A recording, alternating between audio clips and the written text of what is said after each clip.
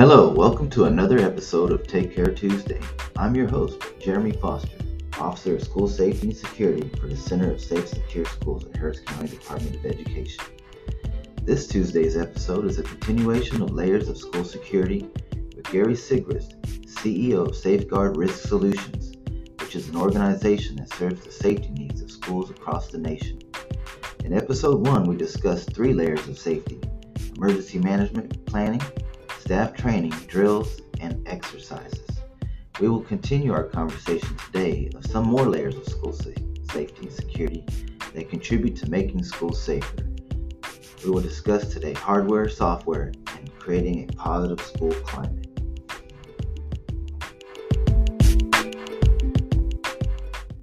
So there's that layer that, creating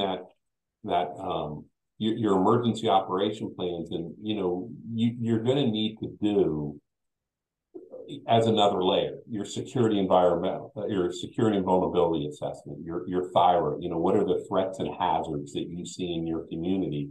And you can't just say, in Ohio, we've been on the news here for a while because we had a train derailment. Right. Well, how many of your communities have a train? Could that impact your community? What does your emergency management administration, both at your county level and your state level, say? Because, I live in central Ohio. We don't worry about our nuclear power plants. But I've got a client in California that where they are, they have to worry about a nuclear power plant. So one has something in their EOP and the other doesn't. It's specific for that organization. That kind of goes to the specific emergency operation plans for the campuses too, because Right. Some campuses I notice are by like water treatment plants that treat it with chloride gas, or they have like gas stations right next to them. Right. So those are specific threats that are high risk for those specific campuses. It would be a high impact. But, you think about like how many communities, like here's Ohio and here's Franklin County, and there's an outer belt that goes all the way around it. And if you have hazardous material, you can't go through Columbus. You have to use the outer belt. Right. Well, there's schools that are by the outer belt. Now, I don't remember the last time we had a hazmat situation because of a crash on the outer belt, but you better have that, because if a gas is released, you know how to turn off your air handler unit so you're not sucking air into the building. Yeah. So you have to have that plan there, but it doesn't happen enough, Right. We actually had the center, when I was an emergency manager for the school district I worked for, we had the center come out and they did our district audit report. And the auditor let me know that we actually had 2 campuses by a huge water treatment plant, and it was treated with chloride gas. I mean, the actual track was so close to that treatment plant. And when I asked the principal if she knew where the hazmat shutoff switch was, she had no clue. So we had kind of like a little tabletop exercise just with her and her emergency response team. And it was just good for her to know that, just do that tabletop exercise. We called maintenance, found out that in one of the mechanical rooms, there was a switch, kind of like a light switch that she had to shut off, where some of the newer campuses, they have the big red button, like in the principal's office or in the front office. But that's something you need to know, especially if you have a high risk hazard in your vicinity. And it was just kind of exposed to that district audit report through just a simple risk assessment that they did. And can I throw out the shout out to the Texas State Safety Center? I mean, I use them here in Ohio to look for resources. Yeah, they're actually good for resources. I think anybody that deals with safety and security and education, they do a wonderful job of providing events, workshops, trainings. We use them here a lot. The actual entity, though, that did my district audit report was the Center for Safe and Secure Schools. We try to, collaborate with Texas School Safety Center as much as we can. And they provide the questions on the district audit reports that school districts have to submit to the state, the Texas Education Agency. And that's required every 3 years out here in Texas. Right. So we got the layer 1, which is the planning, and then the layer 2 would be the staff training, getting everybody on the same page, understanding the language of incident command, NIMS, National Incident Management Structure, And then the third layer would actually be to do those exercises.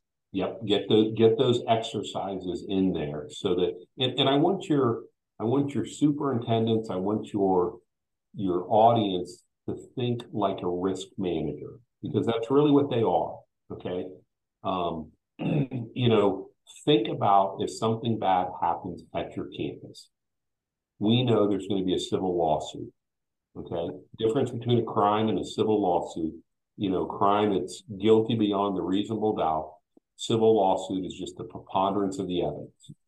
And if there's an incident at your school, there's a fire drill, and a student stubs their toe and gets hurt, and the parents sue, the lawyers are going to get together in a room, and the first three questions are going to ask. Question number one is, did you have a plan? And if you say, I don't have a plan, then the lawyers are going to say, well, here's what we're going to ask for monetary damages, but I'm going to add some zeros to that. And then they're going to say, did you train your staff? Well, yes, we trained our staff. Or no, we didn't train our staff. So they're going to add more zeros. Did you do an exercise? But, they're going to come in and they're going to say, did you have a plan? Well, yeah, here's our plan. Did you train your staff? Yes, here's our training schedule. Did you do exercises, including first responders? Yes, here they are. So what happens is that big amount that the lawyers are hoping for keeps getting smaller and smaller. And eventually insurance company will say, how much money will it take for you to go away? And the superintendent will never have to admit that anything they did wrong. It was just a nuisance suit. So think about how do you keep your school district from being sued? And if they are sued, how do we limit the damage? Good So, point. Good point.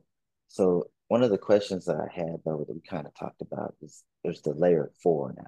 okay. And that's the hardware, the software, and some of the you said one of the main components is CPTED, which is crime prevention through environmental design. So can Right. you talk a little bit about the hardware and software that you're talking about? Okay. So let's talk about CPTED, crime prevention through environmental design.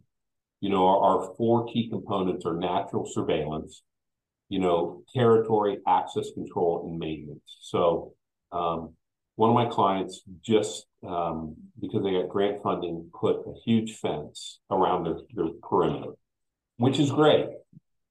Because if you climb over that fence, you can't say, I didn't know I was trespassing. But you can also, on that territory thing, if you had a row of hedges, and even if that row of hedges was only this high, it marks this is our property. And so you want to be able to have that.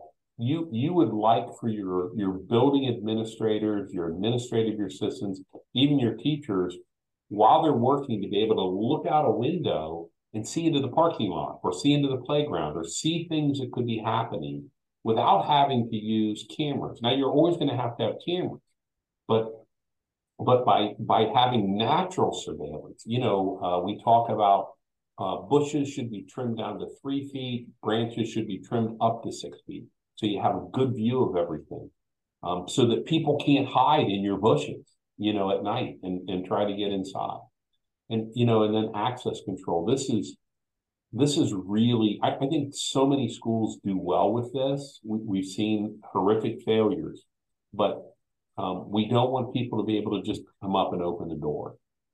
And we saw that happen last year, and that was a tragedy. And then, your maintenance people constantly keeping up on things. When I was working down in San Antonio, the people that did the grass cutting, one of their jobs is if they saw something in the fence, is somebody cutting a hole in our fence to pass through here? Well, report that and let's get that fixed. So those are the four pieces of crime prevention through environmental design. And all of your listeners here can take online classes. There's so much training that you can do on CPTED. And it's just kind of really nice to be able, when you're doing a security and vulnerability assessment, and say, I think it's a child or an adult could easily get up into that tree, climb the branches, and then get onto the roof of our buildings. And we know that our roofs are our weakest spot because they can easily pry the hatch open. Well, by understanding CPTED, you could prevent that. So other hardware stuff, your door locking system. I think it was the Texas School Safety Center that said, you increase your chances of survival in an active threat event simply by being behind a locked door. So we're not talking about putting in barricading devices. We're talking about just making sure your classroom door is locked. Some of the software that's coming out now, I'm really, there's two kinds of uses for artificial intelligence. Some schools are using artificial intelligence in the evenings to keep an eye on areas where they don't want people. And so instead of paying somebody to watch a video from 11 o'clock at night till 7 in the morning, you use software with your existing cameras. And if a car comes by, it alerts somebody and they can look at that car. Oh, it's a police car, and or hey, there are people here and there shouldn't be people here, so we can call police. Some of the AI stuff they're doing, they're saying, well, we'll be able to detect if a child has a gun. That kind of technology wouldn't have helped on Monday. That kind of technology wouldn't have helped in Uvalde or St. Louis or Oxford. So you have to be real careful when you're looking at software solutions and hardware solutions to make sure that you're using proven technology that that you can afford for, what's the word I'm looking for? I'm looking for sustainable. So that if you have a grant to buy a certain software program for a certain safety thing, when the grant money runs out, are you able to continue using that product? Because if you're not, then you just said, well, I put for 3 years, I put this safety feature in, but now we're not going to have that safety feature anymore. So you got to kind of look at long term. Yeah, that's a good point. You know, so that's kind of hardware and software that I look at is, there are solutions. I'll be honest, I sell a software for people to keep their safety plans. So I'm not opposed to software. I mean, it's in my case, everyone needs to have safety plans, and we don't want to have to print them. So that's kind of a win-win. But other of these softwares, and especially software that are in the hundreds of thousands of dollars, and it's really just building a false sense of security. Right. I like hardware software. Do you guys have the buzzer systems in all your schools where a person comes up to the front entry's locked, they push a button, their picture shows it? Some school districts have it, some don't. Some are actually going to start implementing that with some of the grant money that's coming through. I think those are phenomenal, but I'm going to tell you that I was once, in 5 days, I was in 6 different school districts. And it wasn't until Friday that I walked up to a building and I hit the buzzer, and they didn't just automatically buzz me in. I mean, I'd go into buildings that I'd never been before, and I'd hit the buzzer, and I'm dressed nice. I'm carrying a clipboard, so I got to be important. And the administrative assistant didn't ask who I was, didn't ask why I was there. They immediately buzzed me in. And in the last building I went to, I hit the button and I, said, good morning, XYZ Elementary School. How can I help you? And I said, my name is Gary Sigrist. I have a 9 o'clock meeting with the principal, Mrs. Smith. And she said, stand by. And she quickly logged into the principal's calendar and saw my name on the principal's calendar for 9 o'clock. And she said, come in now, sir. Wow. Now, she was not rude. She was not, the whole thing took maybe 10 seconds.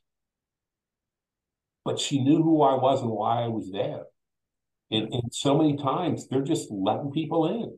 So then what good is that system? Absolutely, yeah. It just depends on the campus, at the campus level. Some campuses are extremely diligent. Like you get confronted by the SRO or law enforcement before you even get into the building, Well, and we use the word challenge, and challenge doesn't have to be negative. For example, when I pushed the button and she said, good morning, welcome to XYZ, how may I help you? Right. She didn't, what? You've done this before. Have you ever called a school and the secretary answers and she says like Norton Middle School, and that's it. And then you call other buildings and it's like, good morning, Norton Middle School, how can I help you? I mean, that's going to tell you the culture of that school, that phone call right there. Yeah, so a lot of districts tell the front office, you're the face of the school, you represent us. Yes. Yeah. So, yeah, they definitely are. And I have a lot of experience with front office staff because of all the access control. They have all the buttons and bells and things in the front office to let people in, to the panic alarms for the police department. I was actually at a district recently, and they had some sort of every time you exit into the vestibule where the front office is, it sets off an alarm that signals the police department. And I was just there for in about 10 minutes, and students were coming up to the front office and setting the alarm off over and over again. And I was thinking about alarm fatigue, Yeah. because it alert us. And I asked the lady, I said, does that alarm signal go to the police department? She goes, yes, it does. And I was like, wow, so this must be going on. Anybody who has that system in place, you know, they're getting a lot of signals in the police So to department. me, that sounds like a bad system because you use the correct word, alarm fatigue. Right. And I'll tell you, here's one of my worst stories. So I had to go to a building. The building had the buzzer system. I pushed the button and I didn't hear anything. And the secretary was on the phone. So she's like this, and she just goes like this, waves me in. So I come in, she hangs up the phone, and I said, is something wrong with the buzzer system? And she said, nah, I turned it off. It irritates me and the parents. So I went in and I talked to the building principal and I said, I don't understand why this buzzer system. He said, yeah, I've talked to her before. Maybe I should send her an email. And I said, no, maybe what you should do is talk to her and say, this can't happen again. So sadly, Uvalde happened a week later. And the principal called me and he said, Gary, I'm having a problem. I was out on Friday. A parent came into the building and she started yelling at the secretary because she said, I was just able to walk into the school unchallenged. She said, I have a concealed carry permit. I have a gun in my car. And if I wanted to, I could just easily walk into the school with a gun. And then he said, Gary, is she allowed to have a gun in her car? And I said, you're asking me the wrong question. The question you should be asking me is, how do I fire my secretary who won't use a system that's in place designed to save children and staff members? Because that's the real issue here. Her gun in the car, she's legally allowed to have that. You shouldn't be able to just walk into a building. Absolutely. There's a saying that I always mention to people. It's like when vigilance goes down, risk goes up. Yeah, And what's secure is not convenient. What's convenient is not secure. Those are my you can have safety and you can have convenience, but you can't have them both. right. You know. Even when I log into my emails, I have to do extra access codes to get sent to my cell phone now. It's inconvenient, but it's for Yeah. that cybersecurity. So, So are the there any last other? yeah, Go the ahead. last layer, your school culture. Mhm. I mean, it's going to be the most effective and the least expensive. You know, um, and really, it starts with the building administrator. What are you doing to create a positive culture with your staff and your building? Because if you're an administrator and you're not paying attention to the culture in your building, you are creating an environment where bad things can happen. Some people will say that bullying causes active threat events. And for me, if you have bullying going on in your school, and let me be very clear, teachers and administrators can be bullies too. We're not just talking about kids. But if you have a culture where bullying is allowed to happen, it's telling me you have a toxic culture in your school. And students and staff members will not feel engaged, will not feel that they belong, will not care what other people think about them because there's no relationship building in that school. And, I've been in law enforcement now longer than I was a teacher. And, um, we have this weird culture where we only pick on the people we like. That's kind of our culture. We tease each other. Um, but in a school, if you are being disrespectful to other staff members or to students, kids pick up on that right away. And teachers and administrators have to lead by example because, I had I'm talking to my students one day and I lost my patience with the student. And I said to him, like, Foster, sit down. And then I stopped and I said, Jeremy, I'm so sorry. I did not mean to call you by your last name. I was angry. That was wrong. I apologize.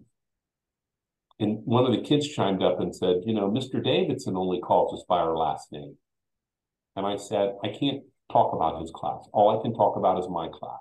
And in my class, I'm only going to call you by your first name. I'm going to call you Mr. or Miss. And you know that if I use the term Mr. or Miss, you're probably in trouble.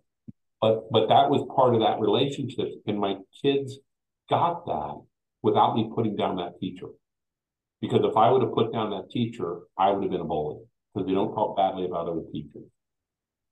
It'll just be a good example and for the Yeah. students just through your own behaviors and your own actions. So the best practice really for schools that and the biggest challenge I think is that most important piece, that last layer. Is like you said, just establishing that culture of safety and security. We all got to learn how to tolerate each other, get along, and make this a caring place. Yeah. Yeah, and that's a great way to talk. It's got to be a caring place, and that doesn't mean that you let the students run wild. I mean, I had a weird career. I started as a teacher, got a master's degree, and then went to the police academy. So Monday through Friday, I taught, and on the weekends and in the summer, I was a police officer. So, you know, yeah, my kids kind of thought I was strict, but they never thought I was unfair. These are the rules. And if you break the rule on Monday and I say, don't do this again on Tuesday, I don't hold what you did on Monday against you. And if you had a consequence, we moved forward from that spot. It didn't always hang over your head. I mean, um, I'll never forget, at the beginning of the school year, I would have the students take a survey.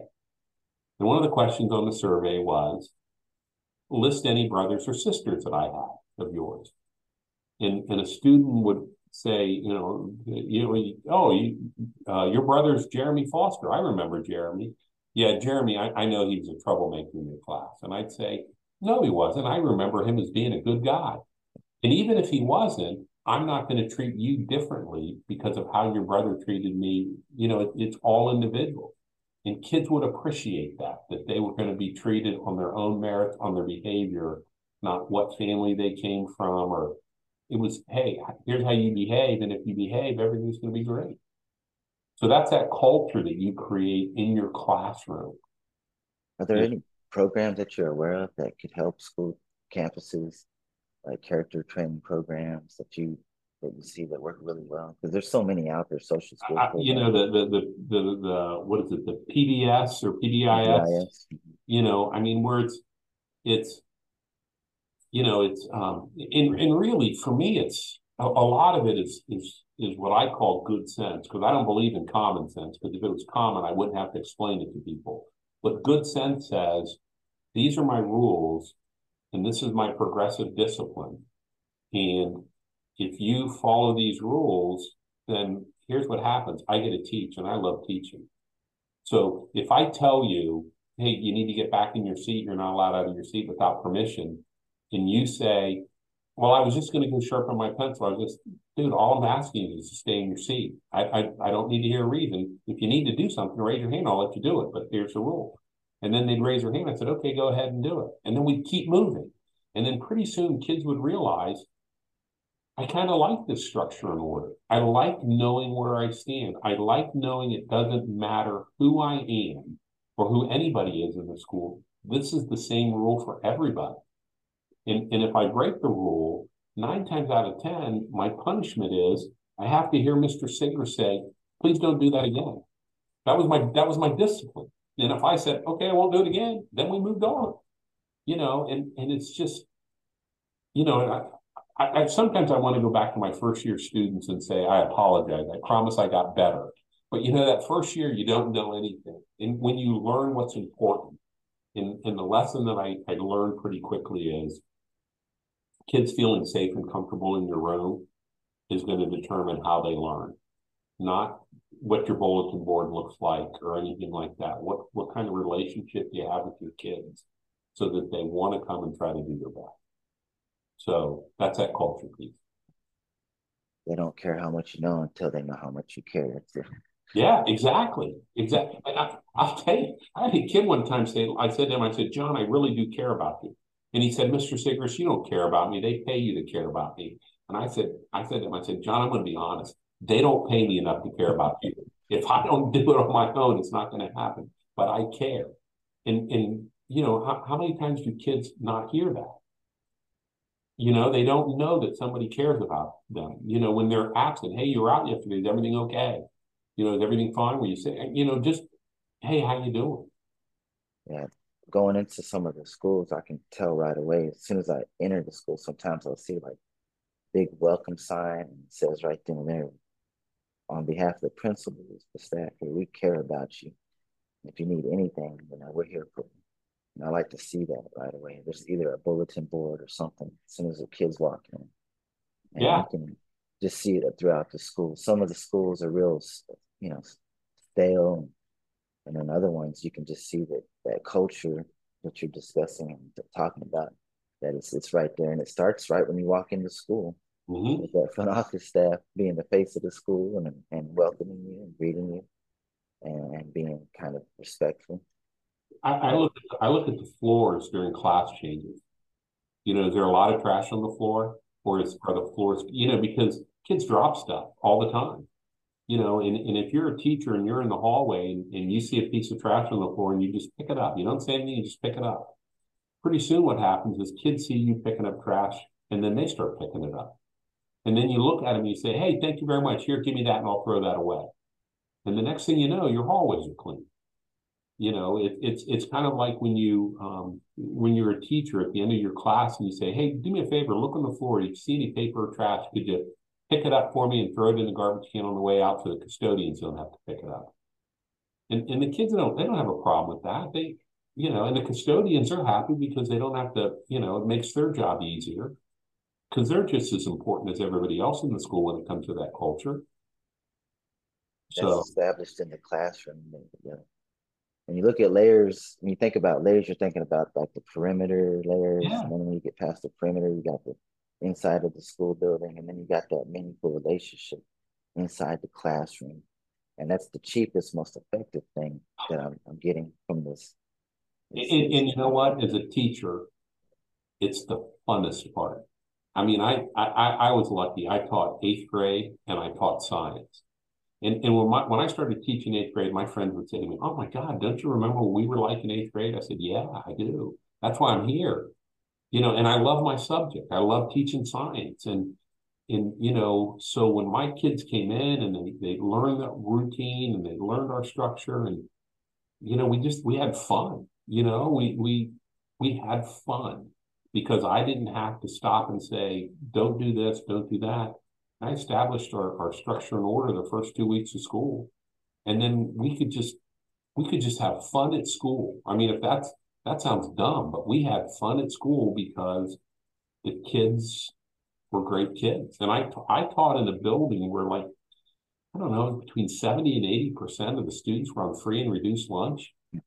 So I wasn't teaching in, Beverly Hills. I was teaching in an area where there was a high poverty and a lot of kids living in a single parent home. And, we just made that building a safe place for them to come and be.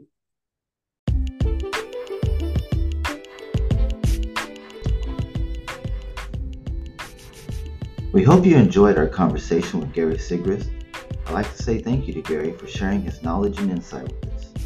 In this second episode, we discussed the last two layers of school safety: hardware, software, and the importance of having a positive school climate, which is the least expensive but considered one of the most effective layers of creating a safe and secure school. Thank you for listening, and take care of yourself and each other.